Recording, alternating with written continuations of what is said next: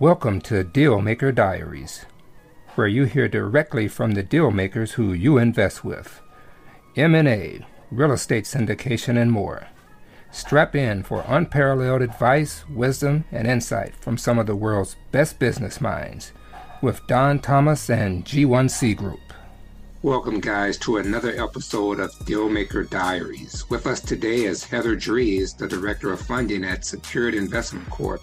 And fund manager with one of the fastest growing companies in the private money marketplace in the U.S., focusing on residential real estate investments. Heather is passionate about helping self-employed entrepreneurs and their families build wealth and succeed in their business ventures, and helping investors deploy capital that is looking for a high-yielding passive investment backed by residential real estate. She has seen real estate investors succeed and fail, and is committed to tipping the scale to the side of success for everyone she can. Today, we'll be discussing why real estate funds are one of the best alternative investments you can make. Also, a beginner's guide to first lien position notes and how to invest in them. The future of residential real estate markets, and finally, investing in real estate without the real estate hassle. So let's give Heather a warm welcome to the show. Let's go.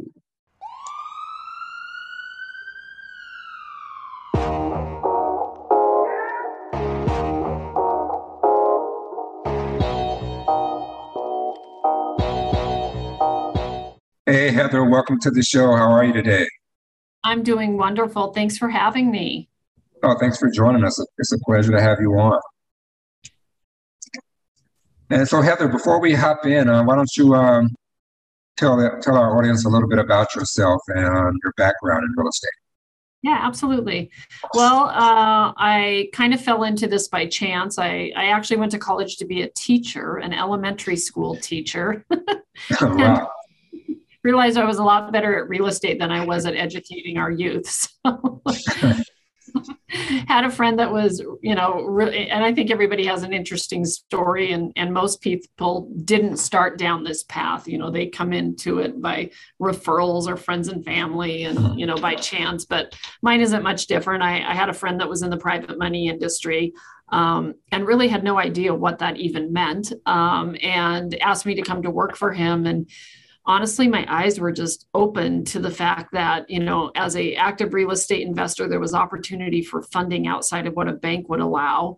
And then on the passive side, was fascinated by the fact that people could invest money, get better yields than they were getting in the stock market, backed by tangible real estate assets. And so that was really my start to it. And, my husband and I are personally active real estate investors. And I think from a professional level, I just had a big passion for helping clients, down the path to financial freedom. And I just feel like there's so much opportunity in real estate, whether you're active and you're buying the real estate and creating wealth for yourself and, generational wealth for your family, or if you're someone that, has a daytime job and is just really looking to passively deploy some capital, there's a lot of opportunities outside what most financial advisors and money managers are going to tell people. And so I just have this passion to educate people. I'm not a financial advisor. I don't give financial advice, but I do educate people on the fact that there's bigger opportunities out there and better yielding opportunities. So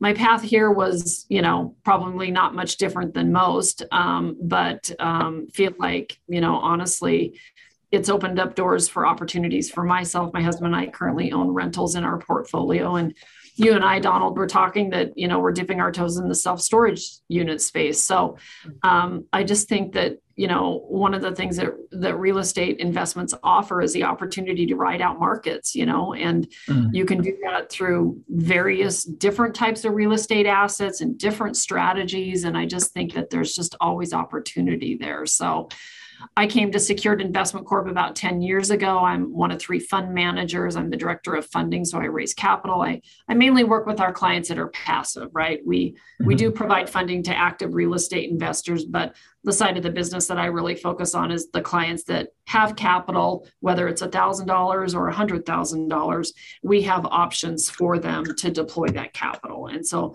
that's really my role with the company. And then I am an active fund manager. I manage the day-to-day investments in the fund. We have a 10-year proven track record. And so I take that job very seriously. People put their money with us expecting returns, and we've always been able to provide them with that. So happy to be here, happy to share what I know and what we do. And, also in turn, am happy to jump on calls with people after the fact. So thank you for having me. Okay, absolutely. And and you being a fund manager, can you talk a little bit about the two private equity funds that you guys have? I guess it's filling the void left by uncooperative traditional funding sources, correct?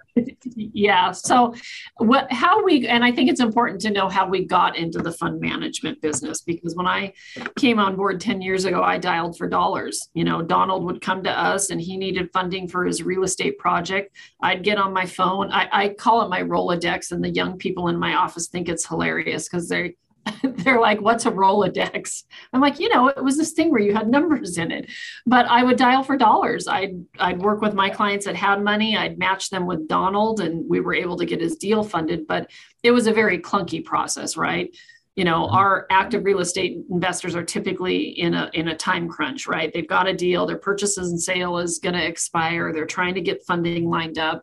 On the other side of it, I'm working with clients that have IRA monies or, liquid funds, and I'm having to get them the due diligence package so that Donald can make an educated decision if he wants to invest it. And, it's hard to match those two, and it takes time. So the other flip side of it is we had a lot of clients that like real estate as an asset investment, but they didn't want some of the headaches that can come along with funding a note, right? The risk is they might not pay. The upside is there's typically a lot of equity. You're getting cash payments every month if they're making their payments. But the what ifs are, hey, if that borrower doesn't make his payments, you're going to have to foreclose.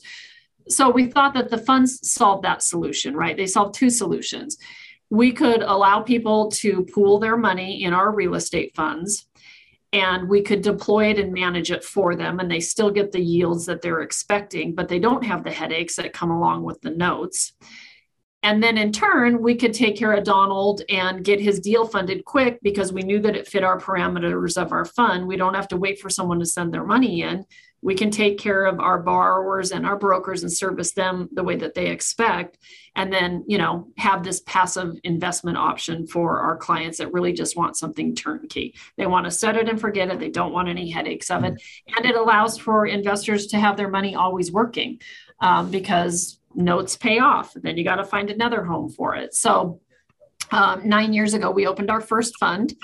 And at that time, the only type of fund you could open, which was called a 506c fund.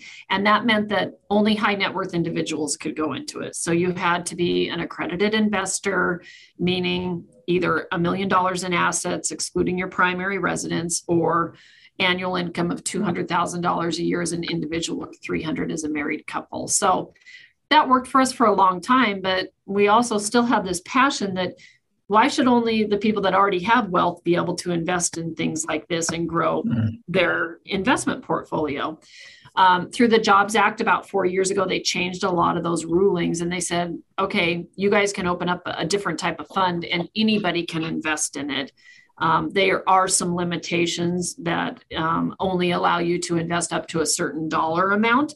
But now we have our second fund that allows for anybody to invest in it. And we actually set the minimum of that at $1,000. So that's pretty exciting. Wow. There are not a lot of real estate funds out there that are what are called a Regulation A+ fund. We're one of very few.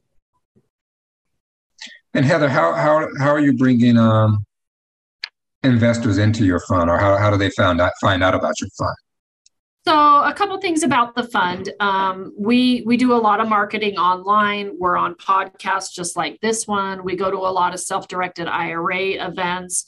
A lot of it's word of mouth, but if they want to get more information, they can go to our website. We have a website at securedinvestmentcorp.com. They can request more info there and talk with myself and my team. A couple things about the fund that people should understand is there is opportunity to roll your earnings. So our funds pay out earnings on a monthly basis. And some people really like to put them in growth mode. So what I tell clients initially when I'm talking with them is, what is your strategy? What are you trying to accomplish? Some are trying to accomplish cash flow. Some are like, no, I don't need the cash flow. I just want to reinvest and just keep growing those accounts. So those fund accounts can be set up either way. They can reinvest their earnings or they can have their earnings paid out, and they can always switch it down the road too.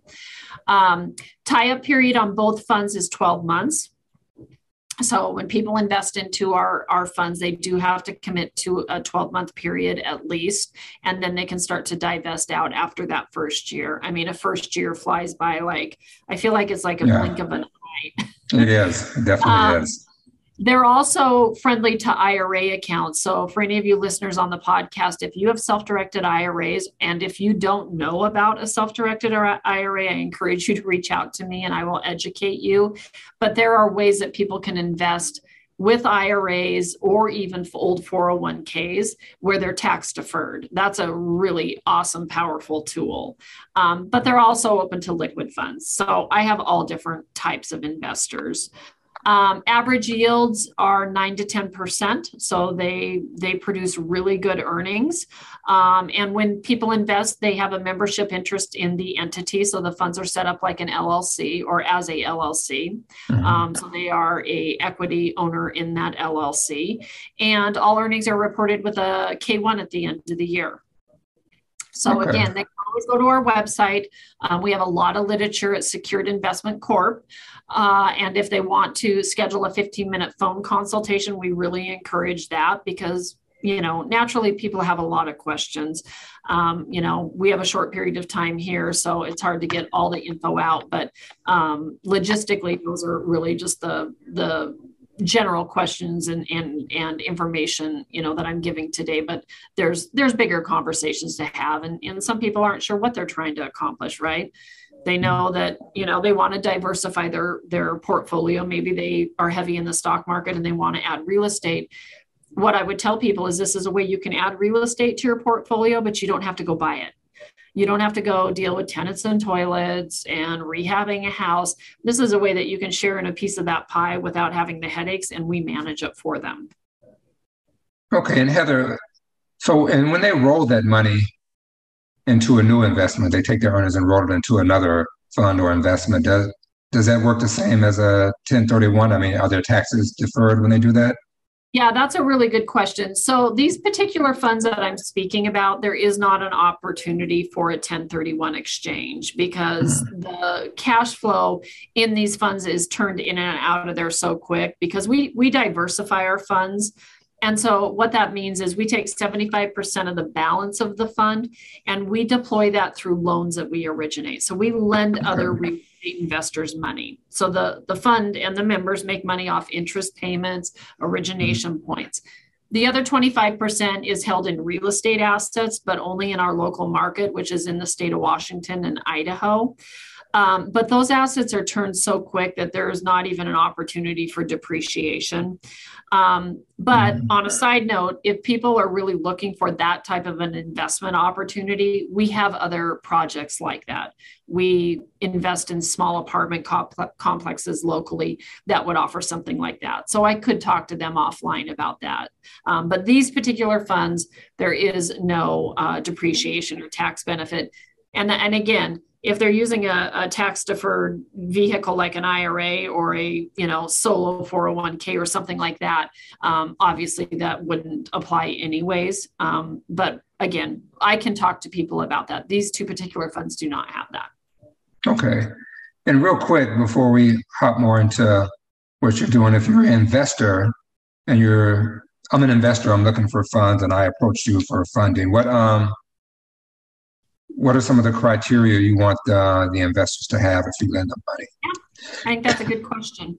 So in general, we will lend 90% of the purchase price. So if the house is being bought for 100 grand, we're going to lend 90,000. We can lend rehab funds also, but we're not going to lend more than 65% of the after repair value of the property. So just know, as far as parameters for numbers, those are our guardrails. As far as qualifications for a borrower, we only lend to entities, and the members of the entity have to personally guarantee the loan. We do want to see the ability to pay, and that's with 3 months of payment reserves. So if the payments are $500 a month, we need to see that they have at least $1,500 in their bank account. And then for rehab funds, we want to see that they have 10% of the rehab budget. So if the rehab budget's 50 grand, we want to see $5,000, right? And the reason for that is our rehab draws are reimbursement style. So they have to front to cover their costs with contractors, then we'll reimburse them. As far as credit goes, we do not have a minimum credit score, but they can't have a bunch of problems, right? We can overlook problems in the past as long as they're explainable. But if they currently have accounts that aren't paid current and they're in foreclosure or bankruptcy, we wouldn't be able to do a loan for them. But the good news is we don't have a minimum credit score. So we try to look at the big picture, right? We try to look at the asset, make sure that we're well secured with the asset, because the reality is if a borrower defaults, we have to take it back. But we also are really focused on the borrower, because we're concerned with them paying our investors back on our fund, but we also want to make sure we're setting up for success. So putting somebody in a loan that they can't service the debt, they don't have the financials to front foreclosure or rehab costs, is not setting that borrower up for success. So we just want that word out there, that we're not trying to rake borrowers over the coals, but we want to make sure that they can successfully get in and out of these deals, because hopefully then they're coming back and doing more deals with us, right? And so those are our general criteria. Obviously, there's some other things that go along with it, but just an elevator pitch of what we do as far as funding goes, that would be. And single family up to 4 units. Okay, awesome, great, thanks for that. All right, so Heather, in your opinion, why are real estate funds some of the best alternative investments that somebody can invest in? Yeah, I think that's also a good question. I think with at least the real estate that we are, that's in our lane, is residential, single family up to 4 units. And we play in the affordable housing market space. And I think any kind of real estate investment, especially funds, is a great alternative right now, especially through this market, because it's a tangible asset, right? I think they joke that in a downturn, a real estate investor turns into a landlord. You can always pivot, right? We've bought houses and realized 6 months down the road that they're probably not going to sell for as much, and then ran numbers and done an analysis and realized if we rented it, we'd be more profitable off the cash flow. I think real estate is a great asset because you can pivot and you can ride out market shifts. I mean, we're in some pretty crazy times right now. I wish I had a crystal ball and could tell you where we'll be at in 6 months. I don't really know, but I do know that we have tangible assets backing the fund. And even if markets had a decline, interest rates continued to rise, I know for a fact that we can still cash flow those assets and still continue to provide our investors with cash flow. You have, an investment into a company that goes sideways and closes, you have nothing. Like your investment in that is gone. At least with real estate, they are tangible assets. I think they are one of the best recession-proof investments that you can be in because of the flexibility of them.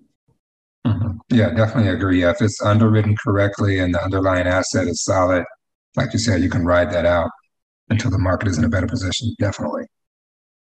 Yeah. Okay, so let's talk about the lien positions that you touched on earlier. So can you give us a beginner's guide to how to invest in them? In the liens? Yes. Yeah. So our model is kind of interesting because a lot of real estate funds will acquire assets, whether they're, physical assets or liens that they're buying, and they fund that fund up. And until something sells or pays off, they don't put any more assets in. All of our notes or liens, like you referred to, are the loans that we originate in our funds. So we sell those liens. And so when you buy a note from us, and just for clarification, a lot of people talk about notes and a lot of people talk about liens. They go hand in hand. A note is the promise to repay the loan. That is something that the borrower signs that says, I am borrowing X amount of dollars. This is the interest rate I'm paying. This is when I'm going to make my payments. This is when my loan matures. It's really outlines the specifications of the deal.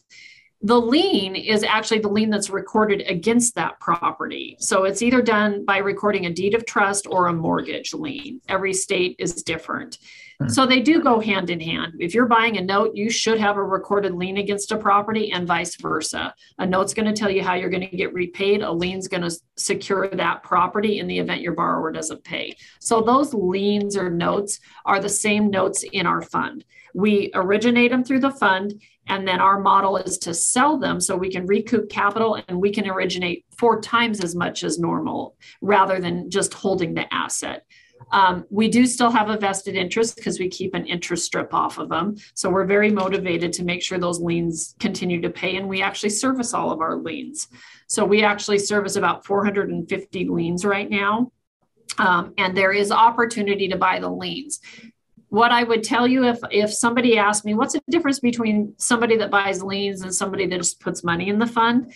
I would tell you it's probably one of a couple things. It's going to be identified by how risk adverse they are.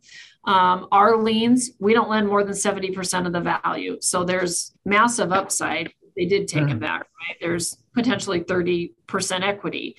My guys that buy liens are more risk adverse. They're saying, I love it that my borrower pays, but honestly, if he doesn't pay, I'll take that property back and I could get higher yields than 10% on my money. I might get 30%. But then in the other bucket of investors I have clients that are just very passive. They're like, I don't want to deal with foreclosing on someone and someone not making their payments. I'd rather take my 50 grand and spread it out in a fund where it's over hundreds of assets rather than put all my eggs in one basket. Really, the asset is the same. It's either the assets in the fund and you're diversified over hundreds of them, or you're buying one specific asset. The other thing that typically dictates what somebody does is I have people that are very specific. Donald might only want to invest in deals in Florida. Well, we lend in most states. So in the fund, you're going to be diversified over lots of different states, where a note, you could be very specific, right? You could say, hey, Heather, I only want to look at deals in Florida. So they're really the same asset class. I think it just boils down to the investor, what they're trying to accomplish, how risk adverse they are, how hands-on they want to be. Some of my guys are like, don't call me, just send me my earnings. I don't want to deal with anything, and other people just really want to be in the middle of it. And they like doing the due diligence, which is great. We need both. But it really just depends on the client. So when you buy a lien, these are all first liens. You are buying the lien against that property. You get paid through the interest payments the borrowers make every month. So some of my clients that really like cash flow, like notes, and then you get your principal back when they pay the loan off. Okay. All right, so let's switch gears and talk about the current market and where you see it and where you see it going in the, like you said, you don't have a crystal ball, but what you think about the future of the market? We feel pretty bullish, I'll be honest. One of the things that we've always stuck to over the last 10 years is we only play in the affordable housing market space. So single family up to 4 units under the FHA cap. That is our thing. And we do it for multiple reasons. The biggest reason we do that is in the event that you invest in a high-end home over the FHA cap, your database of buyers decreases by about 80% when you get over that FHA cap. So there's not as many buyers when you're up over that FHA cap. So if we stay under the FHA cap, and every county's different, then we believe there's a bigger pool of buyers, right? They're also typically first-time home buyer properties. There's lots of opportunity. The government's always coming in, trying to create home ownership. And then the last reason would be those types of properties typically cash flow better, right? They're not as high dollar amounts. You typically can get really good rents on them. So in the event that you see market shift like we're seeing now, we're seeing prices start to cool off. They are not increasing like they were. I don't personally think we're going to be in a 2008 market by any means, because most lenders aren't lending 110% of the value. And most people have had good jobs. I mean, you can't hire people now. It's crazy, you know, which is surprising through COVID.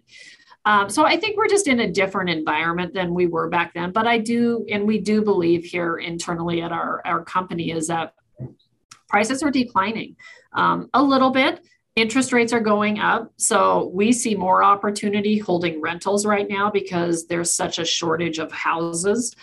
But I think it's going to get worse before it gets better. We're kind of pulling back the reins on some of the things we're buying. Right now, we are getting rid of quite a few houses that we were holding just in the event that the market declines even more. We still can get out and make money now, so we are getting rid of those.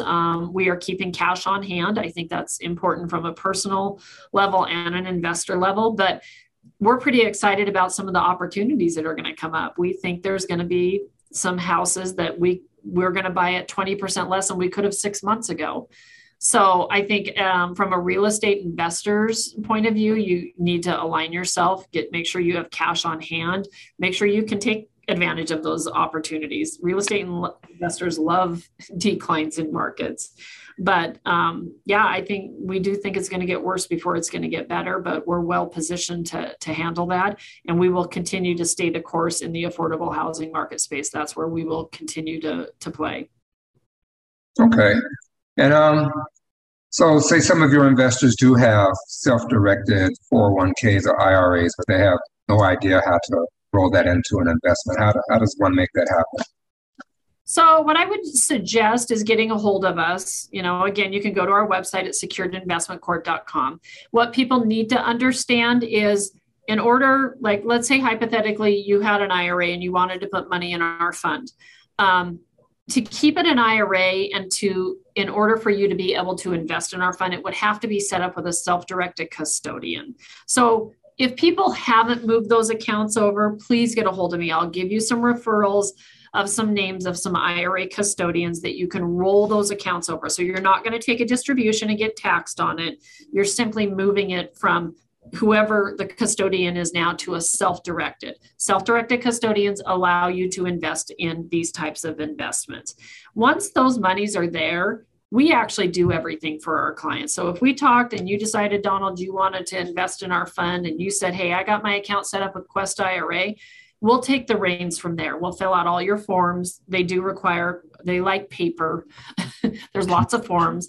And we do that for our clients, and then we submit it on behalf of the client. But the biggest and most important thing is making sure that those monies are set up with a custodian that's going to allow you to invest in something like this. Because I get people that call and are like, hey, I got my Fidelity IRA, I want to invest. They're not going to let you invest with us. They want you to invest in investments that are on their platform and approved by them. That, I mean, quite honestly, typically the reason is they get paid for it. They get commission. So we are a privately managed fund. We are not going to be found on the stock market sheet or anything like that. So I think the key thing is making sure that those monies are with a custodian that's going to allow you first, and then the rest is easy from there. And I've got some names. I've probably worked with every custodian out there, literally, and there's some really great ones and there's some that aren't as great, you know. But I tell people, I want you to do your own push-ups. You find the custodian that works for you. I'll give you referrals for a few of them, but you know, people need to do their own due diligence and determine what's the right fit for what they're trying to accomplish. Okay. And what kind of lead time on average do you need from saying you want to do this to actually putting that money to work? So if their funds are already set up with a custodian, we can turn that stuff around in 2 to 3 days. Like, we get our paperwork out same day.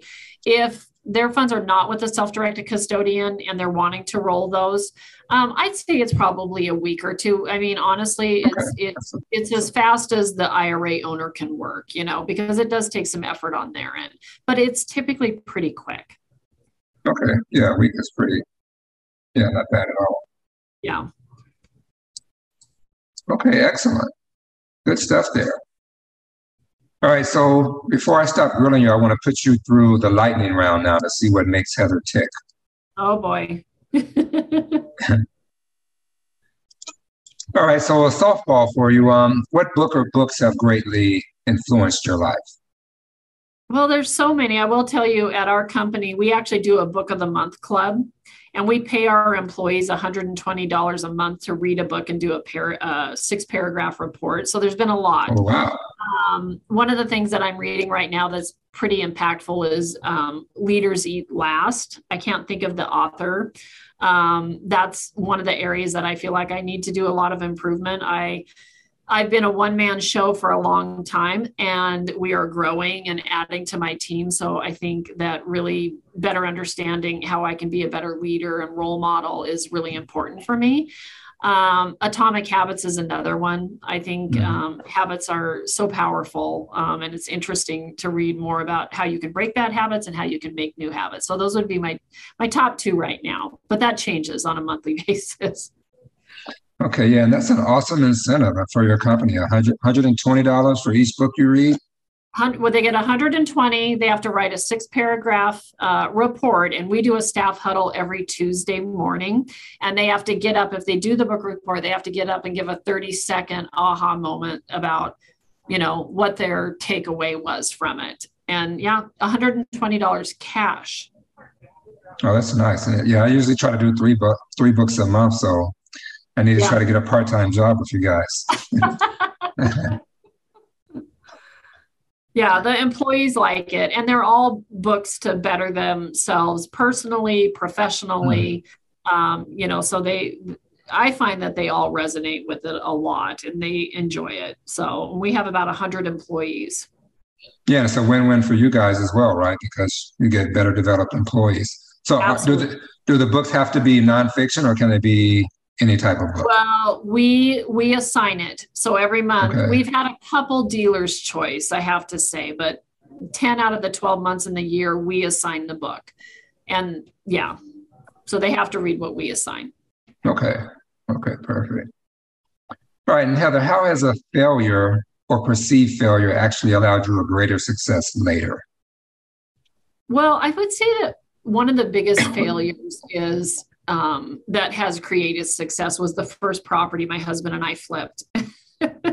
and I think it was successful for me for 2 reasons. One, I've always dealt with the investors. Like, my job in the 20 years I've been in this industry has been dealing with investors that invest money with us. So I feel like I was pretty jaded, I mean, I've been part of underwriting, I've serviced notes, I'm part of lender committee, but I think what I took away from that was actually seeing what our borrowers go through, and it's not easy. It's not easy to rehab a house. And we made a lot of mistakes. We tried to do a lot of the work ourselves.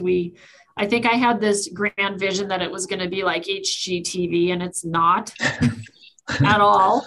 And it took way longer than it should have. And we broke even, thank the Lord. But I learned a lot. I learned to appreciate our borrowers a lot more and understand more when they're having challenges, that it's not easy and it's not a perfect science and nothing ever goes as planned. And then the other takeaway from that experience was my time value, because we have this opinion of, well, I'm not going to pay that guy to lay tile. We know how to do that. And it's like, but when I got down and actually looked at what the value of my time was and what it took away from, it was like, we could have been out of this deal in 3 to 4 months, yet it took us 12 months because we tried to do everything ourselves. Exactly. So I think it helped me value my time more, because we were doing it on weekends and nights, and there were nights we were there till midnight and, missed family things because of it. So there were 2 takeaways. I think professionally made me a better fund manager and a little more a little more inclined to understand and work with borrowers instead of, well, no, they just need to pay. And our investors think they're getting, so professionally, I think it helped. And then on a personal level, just understanding my value of my time was what I took away from that. And we didn't make any money. We didn't lose money, but we didn't make any money. And for 12 months of my time, that kind of stinks. Yeah, because you think about, you want to save that money, but like you said, the time you put into it, you probably could have done 3 or 4 deals, right? Yeah. Yep. Yeah. So yes, glad you can take that lesson away from that. That's most important. Yeah. All right, and if you could have a billboard anywhere with anything on it, what would it say? I think if I could do that, I would want to have a billboard that would say, you don't have to have a large amount of capital to invest in real estate.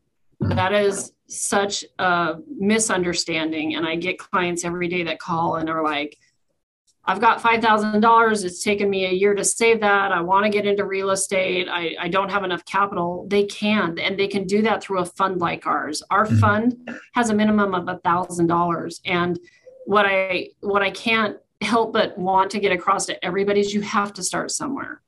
So, getting the message out that they don't have to have a large amount of capital to actually start investing in real estate. It doesn't mean that somewhere down the road that they wouldn't start investing and buying their own real estate, but start somewhere, even with $1,000. So I think that would be my message I would want to get across. Okay, great. And what is a habit or routine that you love? I have 2, and one I've really had to work at because it didn't come real naturally to me, and that would be reading. What I used to do was tend to wait till the evening to read, which puts me to sleep.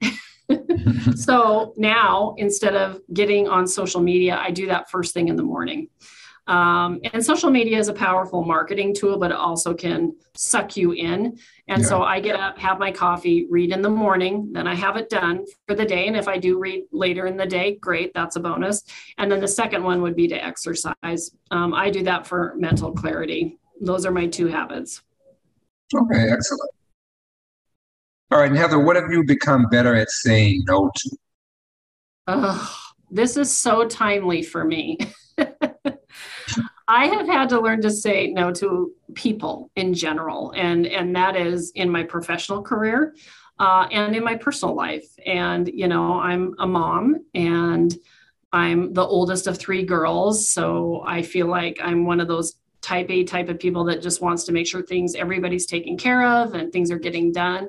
And I've really had to learn to say no and to delegate things. And so saying no to people because of the value of my time has been, and honestly, this has just been over probably the last 6 months. I have gotten to the point where I've realized I can't do everything. And honestly, I don't really need to. I've got a great team. I need to trust and verify and say no to certain things and be mindful of my time. I used to work god awful hours and respond to emails and text messages the minute they came through. And I've learned that people will wait, they want to be responded to, but you don't have to be responding the second you get a message. So I'm still learning that. It's really hard for me, but really saying no to just about anything that I don't have time for. And really segmenting my day, right? Like there's certain hours of the day I only answer emails, and there's certain hours of the day I only do podcasts. So that's something that's actually helped me better manage my time too, because I felt like I was just going 25 different directions, which is not healthy and is very stressful. So. Okay, great. Oh, sorry, go ahead.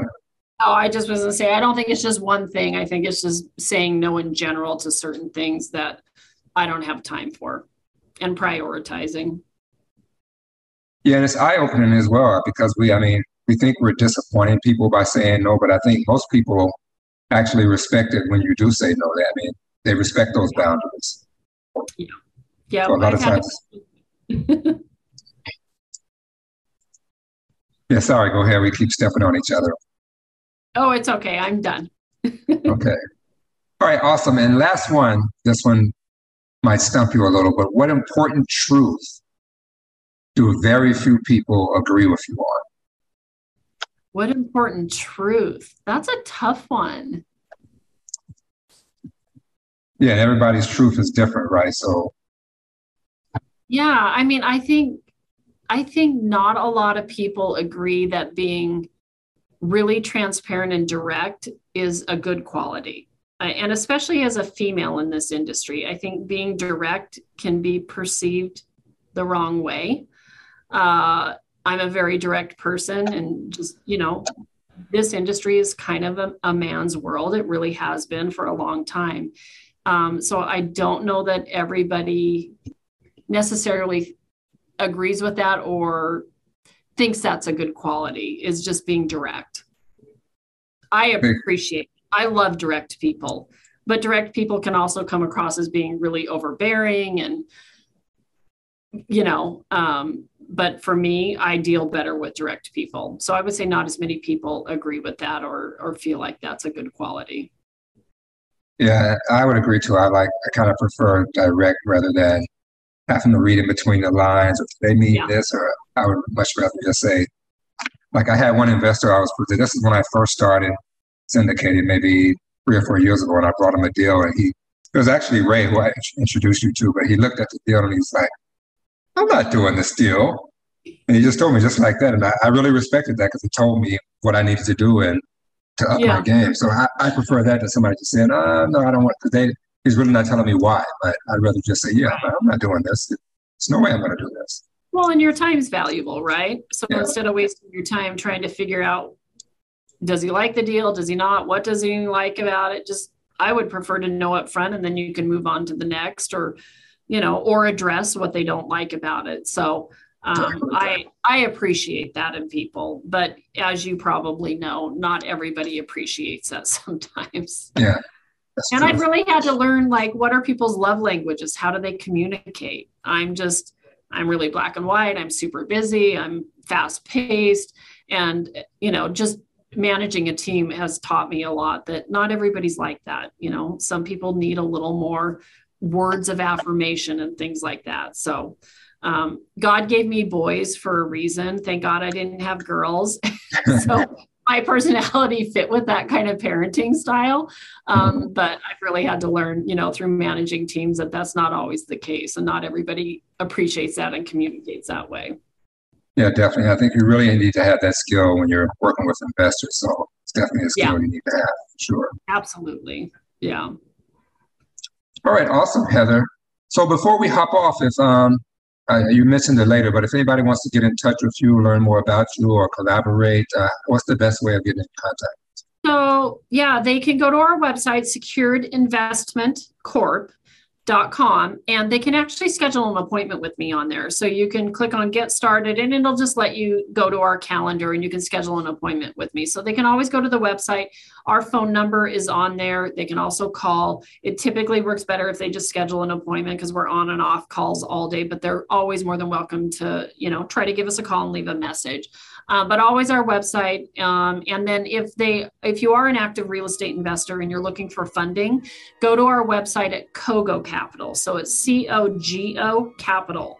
That's where they can go if they're looking to borrow money for any of their real estate projects. But we'd love to talk with anybody. Okay. And actually, yeah, I have a few people that I think I can introduce you to that would be in need of some funding. So I'll send them your way as well. Yeah, we can get them hooked up with a loan officer. They'll take good care of them. All right, awesome. All right, Heather. Well, Thank- thanks so much for joining us. This was really enlightening. I'm glad you were able to get on and talk. Absolutely. I appreciate it. Thanks for the opportunity. Absolutely. So take care, and I'll be talking to you again real soon. Okay, sounds great. Thank you. Thank you.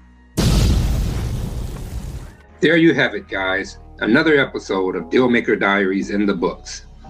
If you enjoy and or find value in what we're doing, please do leave us a nice review. It goes a long way in keeping the show moving in the right direction. For you investors, if you're looking for places to put your hard-earned capital to work, head on over to our website, g1cgrp.com, and sign up for our investor list to be informed of the different projects we're raising capital for that will provide you with the cash flow your investments so much deserves.